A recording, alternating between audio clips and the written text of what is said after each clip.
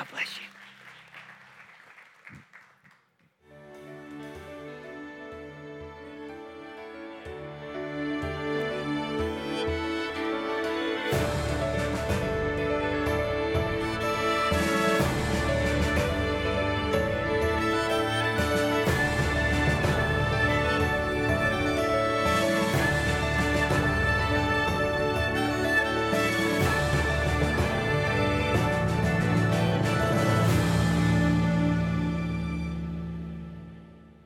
We started a brand new series last weekend, so I invite you to grab your worship guide, and inside you'll find that message outline, to pull that out. And then hopefully you'll get a pen, because I'm going to invite you to take some notes during this message this morning. If you'll look at that for just a minute, you'll see the title of the message is God So Loved the World. So one of the chief things we're going to be focusing on is a scripture that we all know very well. But you'll also notice about that outline that it's a little different than normal. I don't have fill in the blanks for you there. I have left a complete notes section. I'm going to do that every week we're in this series to give you a place to just write down new learnings. And I think you're going to, every week, I hope you're going to learn something brand new. And I hope that you'll maybe write down some notes that are meaningful to you. Most importantly, I hope maybe you'll write down the whispers of God that He might be speaking to you about your life. Now, today is a very simple message on the promise of love. Now, this series, I'm focusing on the promises of Christmas. And last week we talked about hope, okay? This week we're going to talk about love. Now, before I do that, let me just remind you of the season we're in. This is a season we call Advent. That literally comes from a Latin word which means the coming, or thinking about Christ's coming into the world. Now, this is the uniqueness of Advent. Are you with me? Watch this.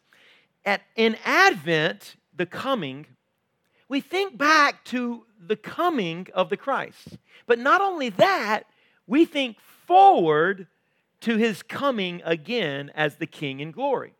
One of my mentors said it this way. In church, when we do church really well, when we really study God's Word really well, and we really get what God wants us to do, oftentimes we're doing exactly what you learned to do when you were a child. We're learning how to swing. Now, I want you to think about that for a minute. Do you remember how you learned how to swing? You got on the swing, you held the chains or the ropes, whatever it was, and what did you do to start swinging? Do you remember? Oftentimes what you did was you kind of gave yourself a push off, right? And then what you did was you lean back and you kick forward, right? Lean back and kick forward. Lean, you know this, right? I'm not making fun. I'm not doing alone, right? You lean back and you kick forward. Well, that's what we're doing in this series. Every week, what we're going to do is we're going to lean back and look at the Christmas story, all right? We're going to go back and we're going to think about the coming of the Christ. And then we're going to kick forward. We're also going to think about what does that mean for us in our future, okay? You're leaning back and you're kicking forward every time. Now, think about it. Last week, we talked about hope, right? The hope of the Christ child coming into the world. What does that promise withhold for us? And then kicking forward, the hope of His second coming. Isn't that a glorious thought? Both a promise there and a promise there. Today we're going to talk about love. It's a very simple concept. We're going to read a scripture that you know so well. But what we're going to do together is we're going to lean back and we're going to think about, why did Jesus come to the world? And we're going to talk about love, okay? And then we're going to kick forward and we're going to think about what it would be like one day when Jesus comes again to actually be completely enveloped personally in the full presence of the love of God. Well, today I want to talk to you about love. And again, it's a simple message, but here's my conviction. The motivation of Christmas is love. And the mission that God puts us on because of Christmas is a mission of love. And we're going to unpack that together, both the motivation and the mission of Christmas. Now, from the very beginning, love, when we talk about that word, we need to understand that love can have a lot of different meanings, right? Even a lot of different textures, contexts, understandings. So, for example, to talk about making love is different than to talk about falling in love, right? To think about how you might love your kids is a lot different than how you might love your neighbor, right? Think about how you might love your parents and think about how that's different than loving the next Taylor Swift album, right? The love is a different feeling. It's a different concept depending upon the nature of whatever we're talking about. I love pizza, I love hot dogs, so we have to say that sometimes love is it can be different. So we're going to be talking about the different ways of talking about love. Now, sometimes when we talk about love, we're talking about those emotions that we get, you know. We're talking about the heartbeat. We're talking about the sweating palms. We're talking about those kind of feelings. But sometimes when we talk about love, we're not talking about those feelings at all. Sometimes we're talking about a decision of the will, a decision to love someone no matter what they do. That's a different way of talking about love as well. But here's the concept. When I start talking about love, I need you to understand this from the very beginning. We all desperately need love. We all desire and yearn for love, every single one of us. Those of you who've had an infant before, maybe you had a baby, you've held a baby. Have you ever experienced this before where you held a baby? You know how babies like to be, the really small ones, they like to be swaddled, they like to be all held up tight, right? You ever taken a baby, held a baby, even if it was a few days old or a few months old, and then all of a sudden you thought you got the baby to sleep and you put the baby down and the baby starts screaming, right? What is the baby saying? I want to be held. And you're going, just give me sleep. But the baby wants, even a baby wants and is yearning for that kind of attention, that love. And it's almost like they don't even know it. It's just there inside of them. I loved it when my kids were toddlers, because when I would come home, they would go crazy. You ever experience that? Those of you who are grandparents, you really know what that feels like, because that's an awesome feeling as a grandparent. When you just, those toddlers, they get excited to see you. They're just loving that moment. Why? Because when you walk in, you start pouring attention. You start pouring affection their way, and they crave it because of their need for love. I have one child, no, two? I got two children who are still in their teen years. One's about to escape out of it, and one's got a few more years left. But, if you've ever had teenagers, or if you don't have teenagers, can I talk about teenagers for a minute? Teenagers, let's talk about how they like to experience love. Bo, I'm going to talk about you right in front of you, okay? Here's how teenagers love to and I don't carry my phone on Sundays, but they let me tell you how they love to experience love, all right? They're looking for affection, they're looking for attention, and they have this thing out there called Instagram. You know what I mean?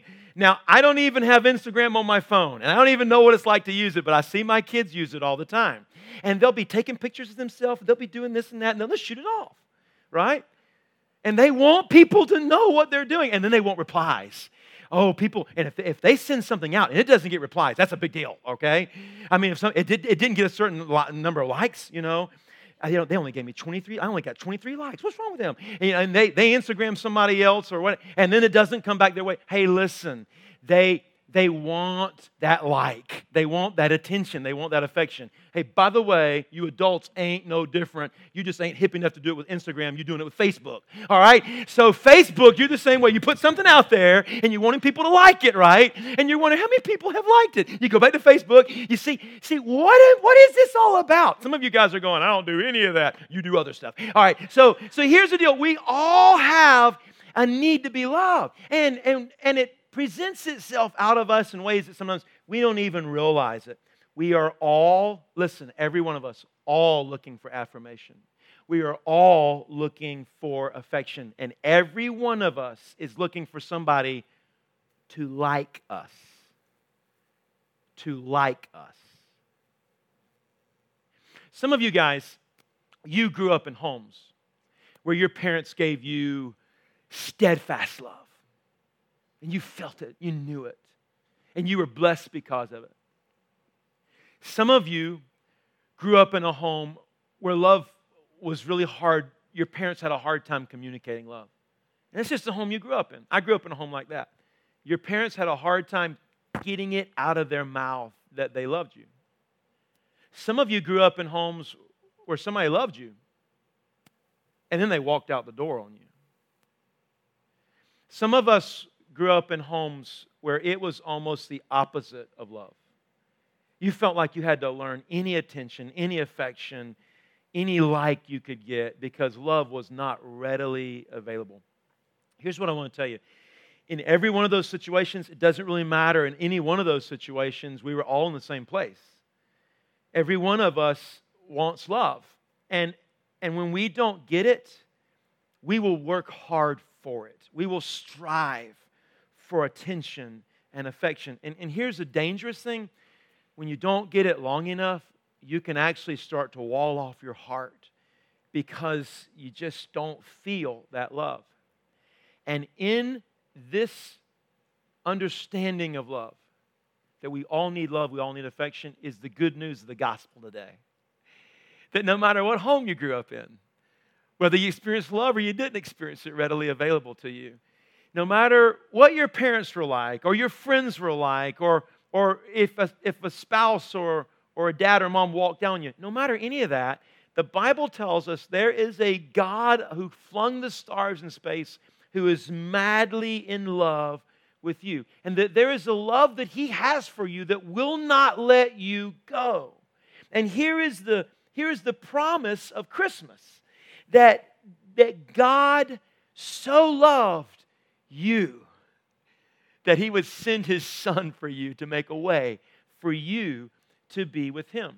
Now, this is a transformative idea, but in order to unpack this idea with you, I want to do something that's very rare for me, okay?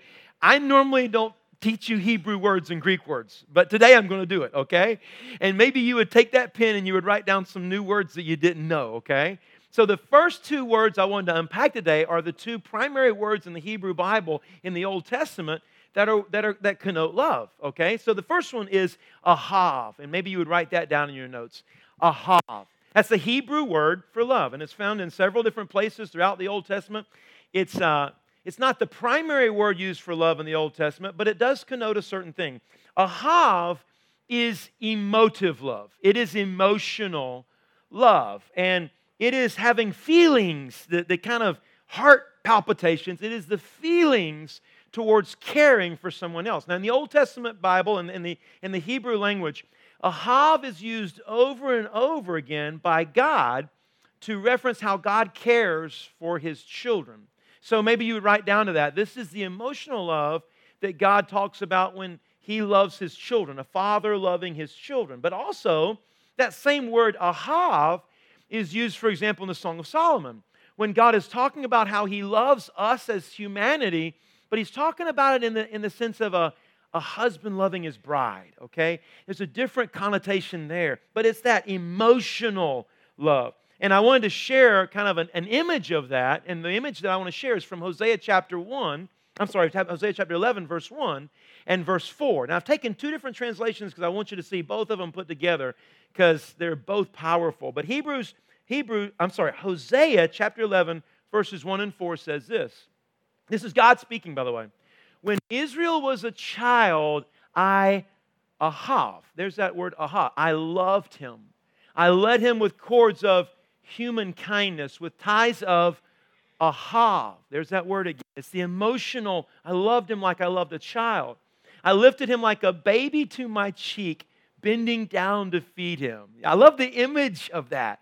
This is an image of God saying, this is how much I loved him. You ever lifted up a baby to your cheek and you just smelled that baby, you were with that baby, you love that baby? This is the emotional love that God has for us. Now, how cool is that God would have a word that shared that emotional side to His love?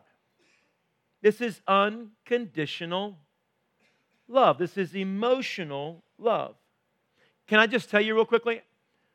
I went to undergraduate school, and one of my degrees was a Bible degree. I went to grad school and did a seminary degree. And after I finished seminary, we had our first baby. Her name was Abigail. And can I tell you that Abigail taught me more about God than any of those book classes that I ever had? Becoming a dad and having this, you know what I'm talking about, right? Having this emotional love for this person who's just a little baba goo, you know? And you just have this deep, unconditional love. And I tell my kids, I mean, if I had to die for you in a moment, I would do it without thinking. It's because I love you like that. And you know what it's like to have that kind of ahav love. You know, it's that It's an emotional love that you can't quite describe, but it grabs your heart and it's there. This is how much I love you, you know? By the way, I think Jesus did that on the cross when he stretched out his arm. This is how much I love you. It's the ahav love of God. And I think when God is speaking here in that Hosea passage, and he says it throughout the Old Testament, I think that's what God is saying to us. That same feeling we have for our children, God is saying, I love you this much. I love my children enough to die for them. Now, that's the first Hebrew word I want to share with you, but the second one is more important to me, okay? So I want you to write that one down. That's very important. The second one, I hope maybe you'll even memorize. And it's the word Hesed, H-E-S-E-D, Hesed. The Hesed love of God. This is such a worthy word to hold on to. So the Hesed love of God is that covenantal love. That love where God says, I love you no matter what you do. It's God's love that will not stop for us no matter who we are, where we go, or what we do. It is a determination that God has to care for us and to want our best in every situation. That is Hesed love. And the key word there of what I just said is a determination that God has to love us. It is a willful choice love that God has made to give us. Now, sometimes when you read the word Hesed in the Bible, the way it's translated, you might see words like steadfast love, okay? That's the way it's translated. When you read the words in the Old Testament, steadfast love, you're reading the word Hesed. Or sometimes you'll read the word loving kindness, and that is God's Hesed, that He cares and He loves for you. So, for example, Isaiah 63, verses 7 through 9. Listen to how the Hesed love of God is displayed in this particular scripture. Isaiah 63, 7. I will recount the gracious deeds of the Lord, the praiseworthy acts of the Lord, because of all that the Lord has done for us and the great favor to the house of Israel that He has shown them according to His mercy, according to the abundance of His Hesed. His covenantal love, His steadfast love. No matter what we did, He still showed grace and favor on us. This is the love of God. So this is a love that doesn't go on emotion, okay? So I'll give you an example of this. Whenever I'm doing premarital counseling for a couple, this young couple, just picture a young couple and I'm counseling them. Normally what I talk to them about is how they're going to love each other when they don't feel like loving each other, okay?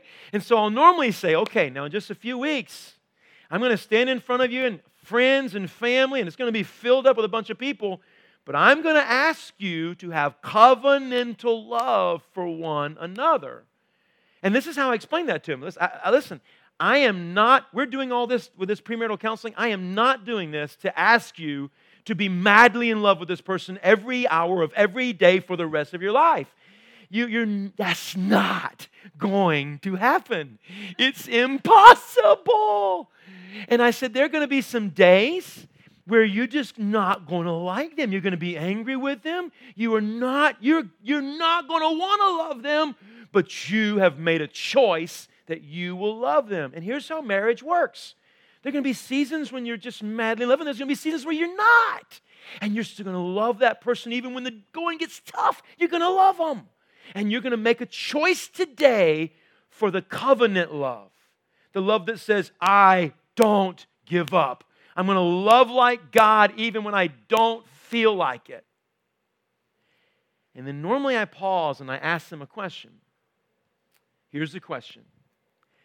Now, have you already experienced that? You probably have already experienced that in your love, right? I mean, have there been some moments where you really didn't like that other person and you didn't want to love them, but you did anyway?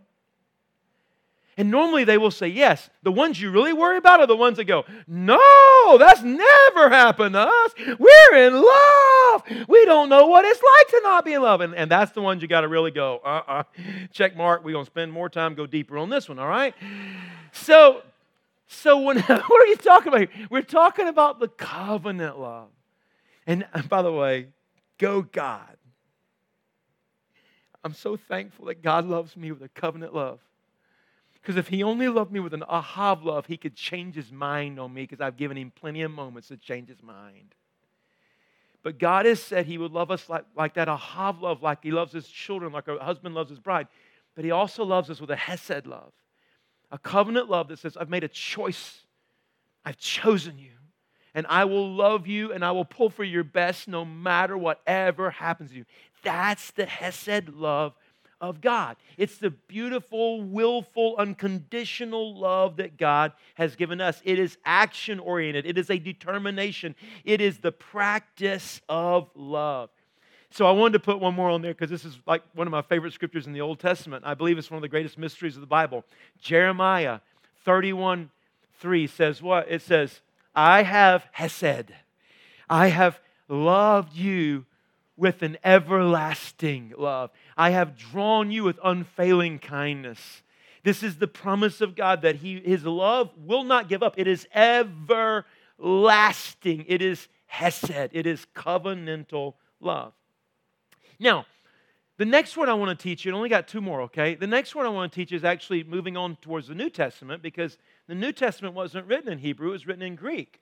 And there's a Greek word, several Greek words of love, but I want to talk to you about one that you probably heard of before, and that is agape.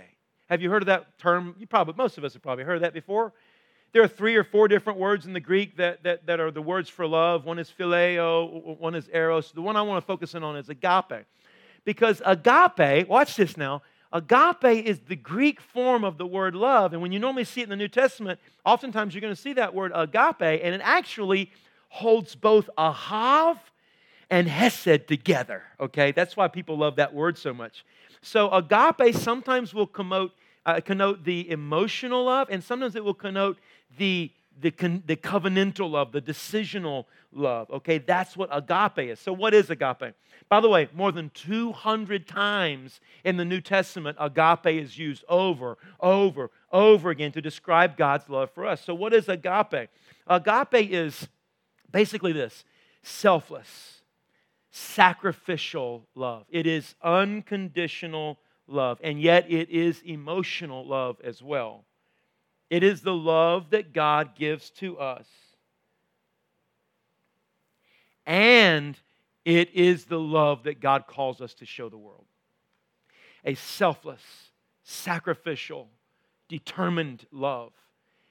He wants us to receive agape.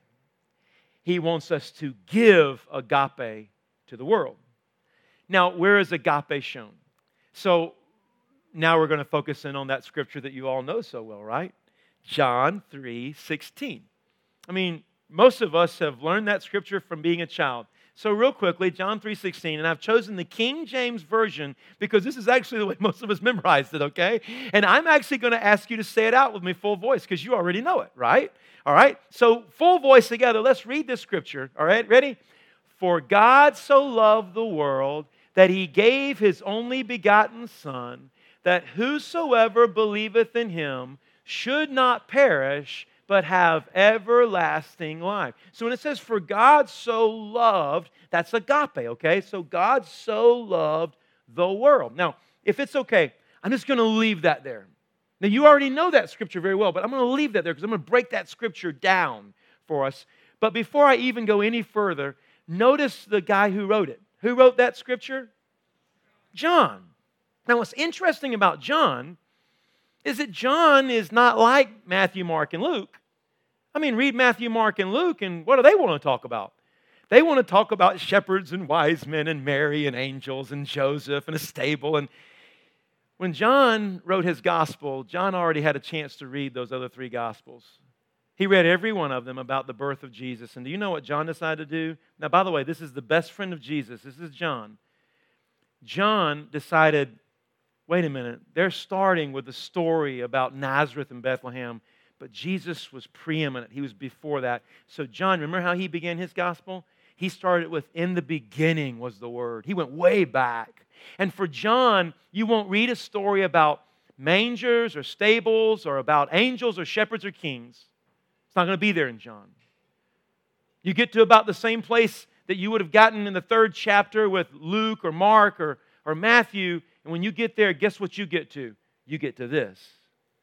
He doesn't tell us those other stories. You know what He tells us? He tells us God so loved the world. He's so agape with emotion, yet willful determination.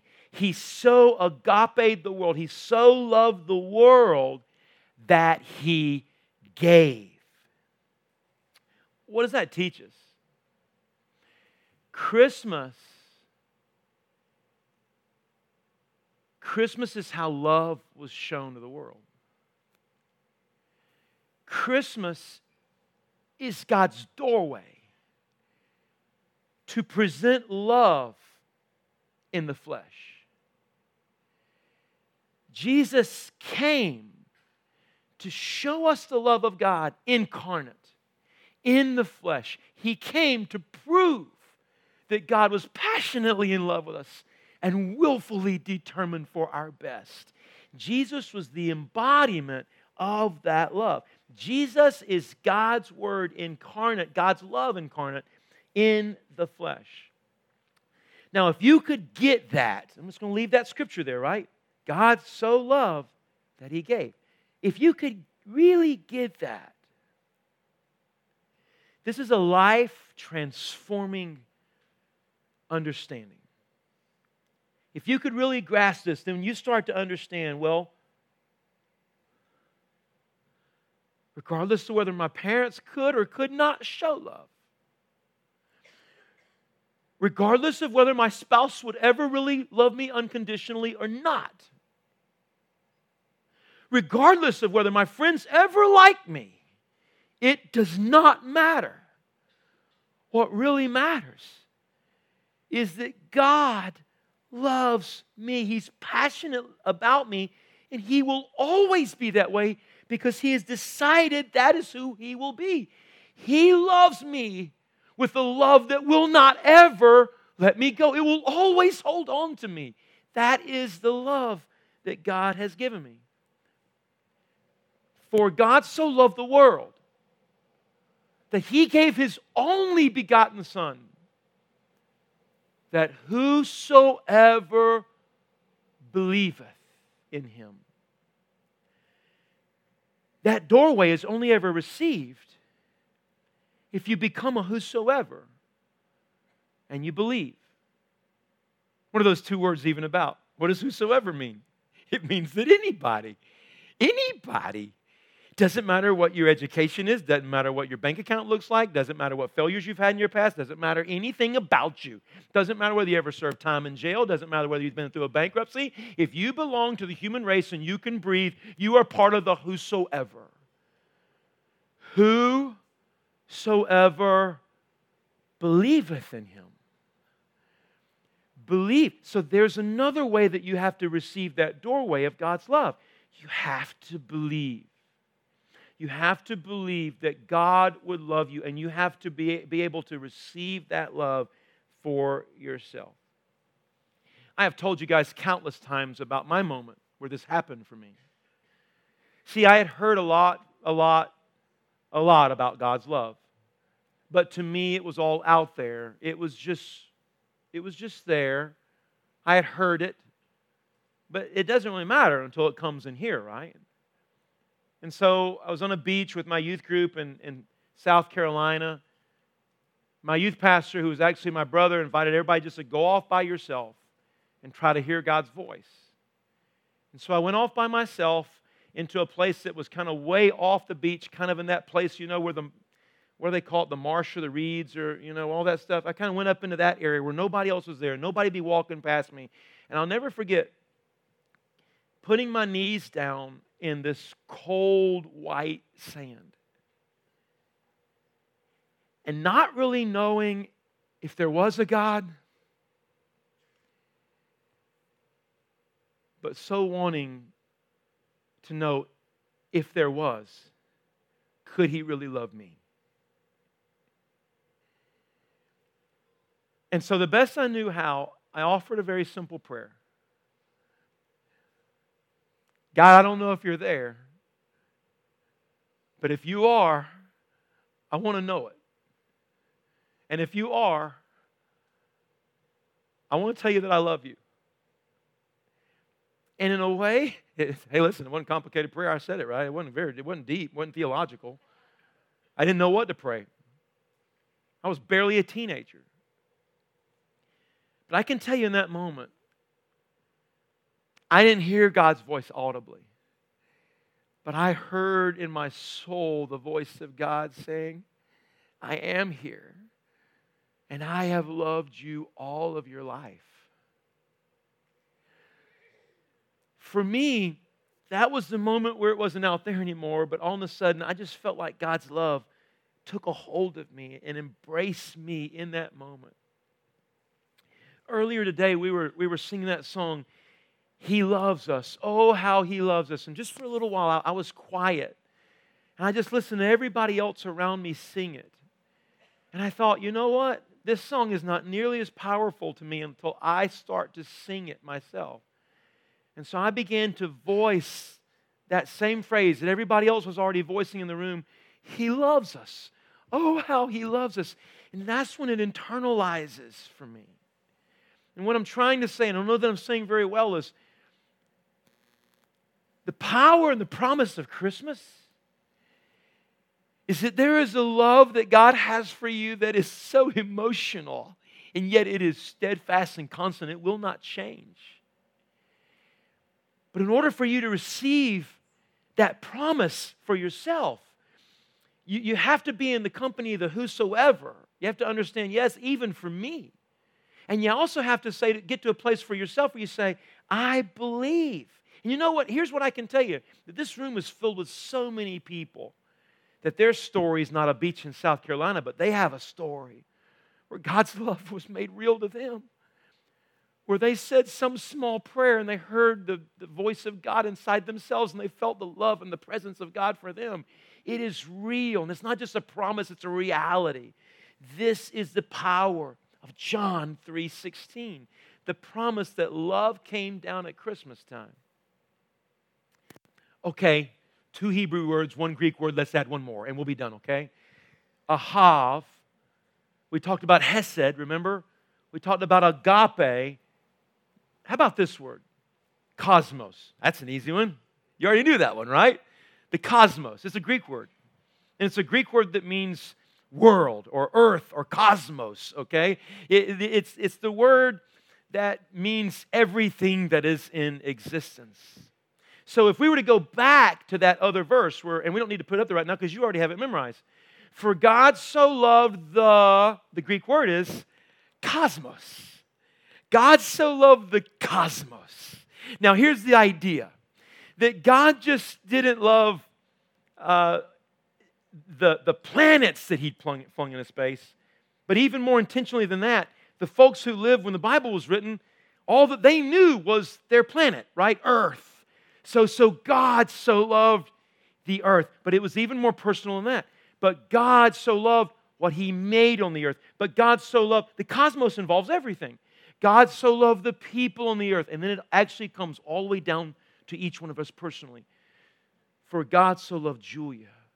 For God so loved Alyssa. For God so loved Jared. It's very personal. God loves me. For God so loves, He so loved the cosmos. He loved everything, even down to you. This is the big picture of God's love. The world, the earth, the creation, you. So, I want you to grasp this idea with me, if you will. God loved you with agape love. You're part of this whole big thing that He made, the cosmos. Now, what He wants you to do is to receive that agape and then love the cosmos the way He loves the cosmos. So that means even beyond this planet, to love all that is beyond this planet, but everything that is on this planet. And the created order that He gave us, put us in charge of as stewards, to love the created order He made, and then to love people the way that He loves people. God wants you and me to receive the agape and to give the agape away. the way that He gives it away, to love the creation and people the way that He loves the creation people. How do we know this? Read this. John 13, verse 35. By this everyone will know that you are my disciples, if you, agape, if you love one another, if you love what I've made, if you love one another. Here's another one, 1 John 4, 7 and 8. It's the idea of who God is, okay? 1 John 4, 7 and 8. Beloved, dear friends, let us love one another, for love comes from God, and everyone who loves has been born of God and knows God. Whoever does not love does not know God. That's agape, right? Whoever does not love does not know God, because God is agape. That's so cool. God, in His nature and in His essence, is passionate lover. God, in His very nature, is the essence of who God is determined and willful to love you steadfastly, no matter what you do, no matter who you are. That's who He is. Last week when I ended that message on hope, I closed down with a little child song that I learned. Remember, this little light of mine? Katie gave me a couple extra verses. I'm going to let it shine, right? Well, this week I thought I'd bring another. Can we put that scripture up there, please? I thought I'd share another child song that I learned, because I was learning this stuff when I was a kid, and it took a little while for it to get in my heart. But I learned a little song, and it was this scripture. Beloved, let us love one another, for love is of God, and everyone that loveth is born of God, and knoweth God. He that loveth not, knoweth not God, for God is love. So, beloved, let us love one another. 1 John 4, 7 and 8. That's a little song that I learned when I was a kid, right? Now, I learned that when I was a kid. I did not know that I was learning something that was life transformative. God is agape, and He is telling me He wants me to receive that passionate, determined type love and now give it to the world. That I am to be an administrator and filled with the passionate love of God to give that love to the world. This is an idea of God. Now, can I just tell you, all your life you've probably been besieged with 1,000 different concepts of God that were not that. You learned God was something else than that. You've been told, for example, that, oh, God was just after control. He wants to control your life. So you know who God is? God's the puppeteer. He's just trying to control you and tell you to do what He wants you to do. And can I tell you that is so far from the Scripture? Sometimes you've learned that God's like a policeman, you know. He's waiting to watch you. He's watching you all the time. Whenever you do wrong, that's when He's going to hit you. He's a good cop, bad cop, and He's always looking for you to make a mistake. Can I tell you that is far away from who God really is? Some of you guys grew up, and whether you were taught this or whether you internalized it yourself, you started looking at God like this hangover parent who, even after you left the house, was still trying to get in your business and always trying to look over you and make sure you're living up to who you need to be. And for you, the way you're still trying to please your parents, that one day you're going to mount up to whatever they want you to be up, you treat God like that. And you think God's sitting back there going, well, one day you'll get your act together. One day you'll amount to something. And that is so far removed from what the Bible says God is. I wish today, in the name of Jesus, you could bankrupt all of those false images of God, and you could grab a hold of 1 John 4, 7, and 8, and those final three words: God is love. Well, Stephen, how do you know that? Is it just that scripture? No. As a matter of fact, John 3:16 tells us that God so loved the world that He gave His one and only begotten Son. But hardly anybody remembers the next verse. What does John 3:17 say?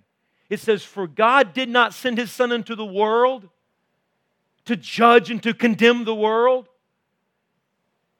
but to save the world. See, here's the beauty of the good news. That God's motivation has always been love.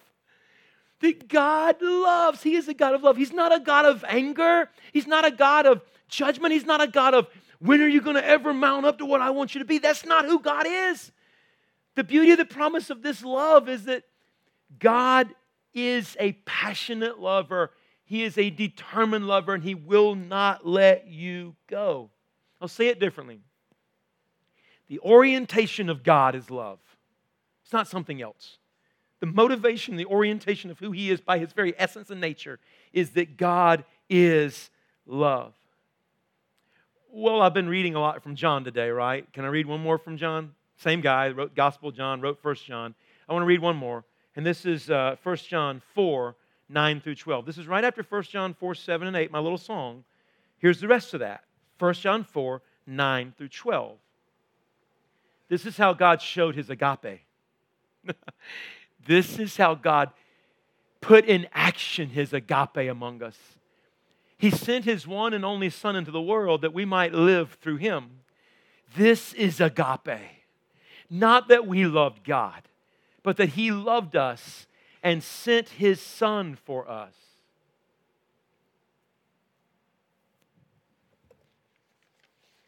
Sorry. I know. I should be reading the Bible, not that screen anyway. Never submit technology to the Word of God. This is love. Not that we love God, but that He agaped us. And He sent His Son as an atoning sacrifice for our sins, for my sins. Dear friends, since God so loved us, since God so agaped us, we also ought to agape one another. No one has ever seen God. But if we love one another, God lives in us, and His love is made complete in us. I'm telling you, that's a transformative idea, that the love of God could ever be made complete in a person like me. Could you really get that? That the Creator of the cosmos in His Word says that His love will be made complete in you when you receive it and you give it away. John Wesley, the guy who started the Methodist Church, was renowned for saying this: I do not know that I'll ever be made holy in this life, but one thing I do, I press on to be made perfect in love in this life. John Wesley's prayer was, oh God, help me to love, and by the end of my days, help me to be the best, fullest, most perfect love person that I can be because of what You've given to me. Golly, I didn't know I was going to be leaking. So we have been called to incarnate God's love, to in the flesh take on His love. This is the moment where we kick forward and we say, what would it look like for me this week to enflesh God's love to my family and my coworker, to my enemies? You know, here's what I can tell you. Our world's filled with a lot of hurting people. And there are people out there that call themselves atheists or agnostics, and they'll say, I don't even know that God exists, or they'll say, I don't believe God exists. But can I tell you something? One of the hardest things for an atheist or an agnostic to do is to deny there's a God when they're experiencing the full love, unconditional, non-judgmental love. It is so hard for them. Their walls break down when they really start to experience love, because love breaks down walls.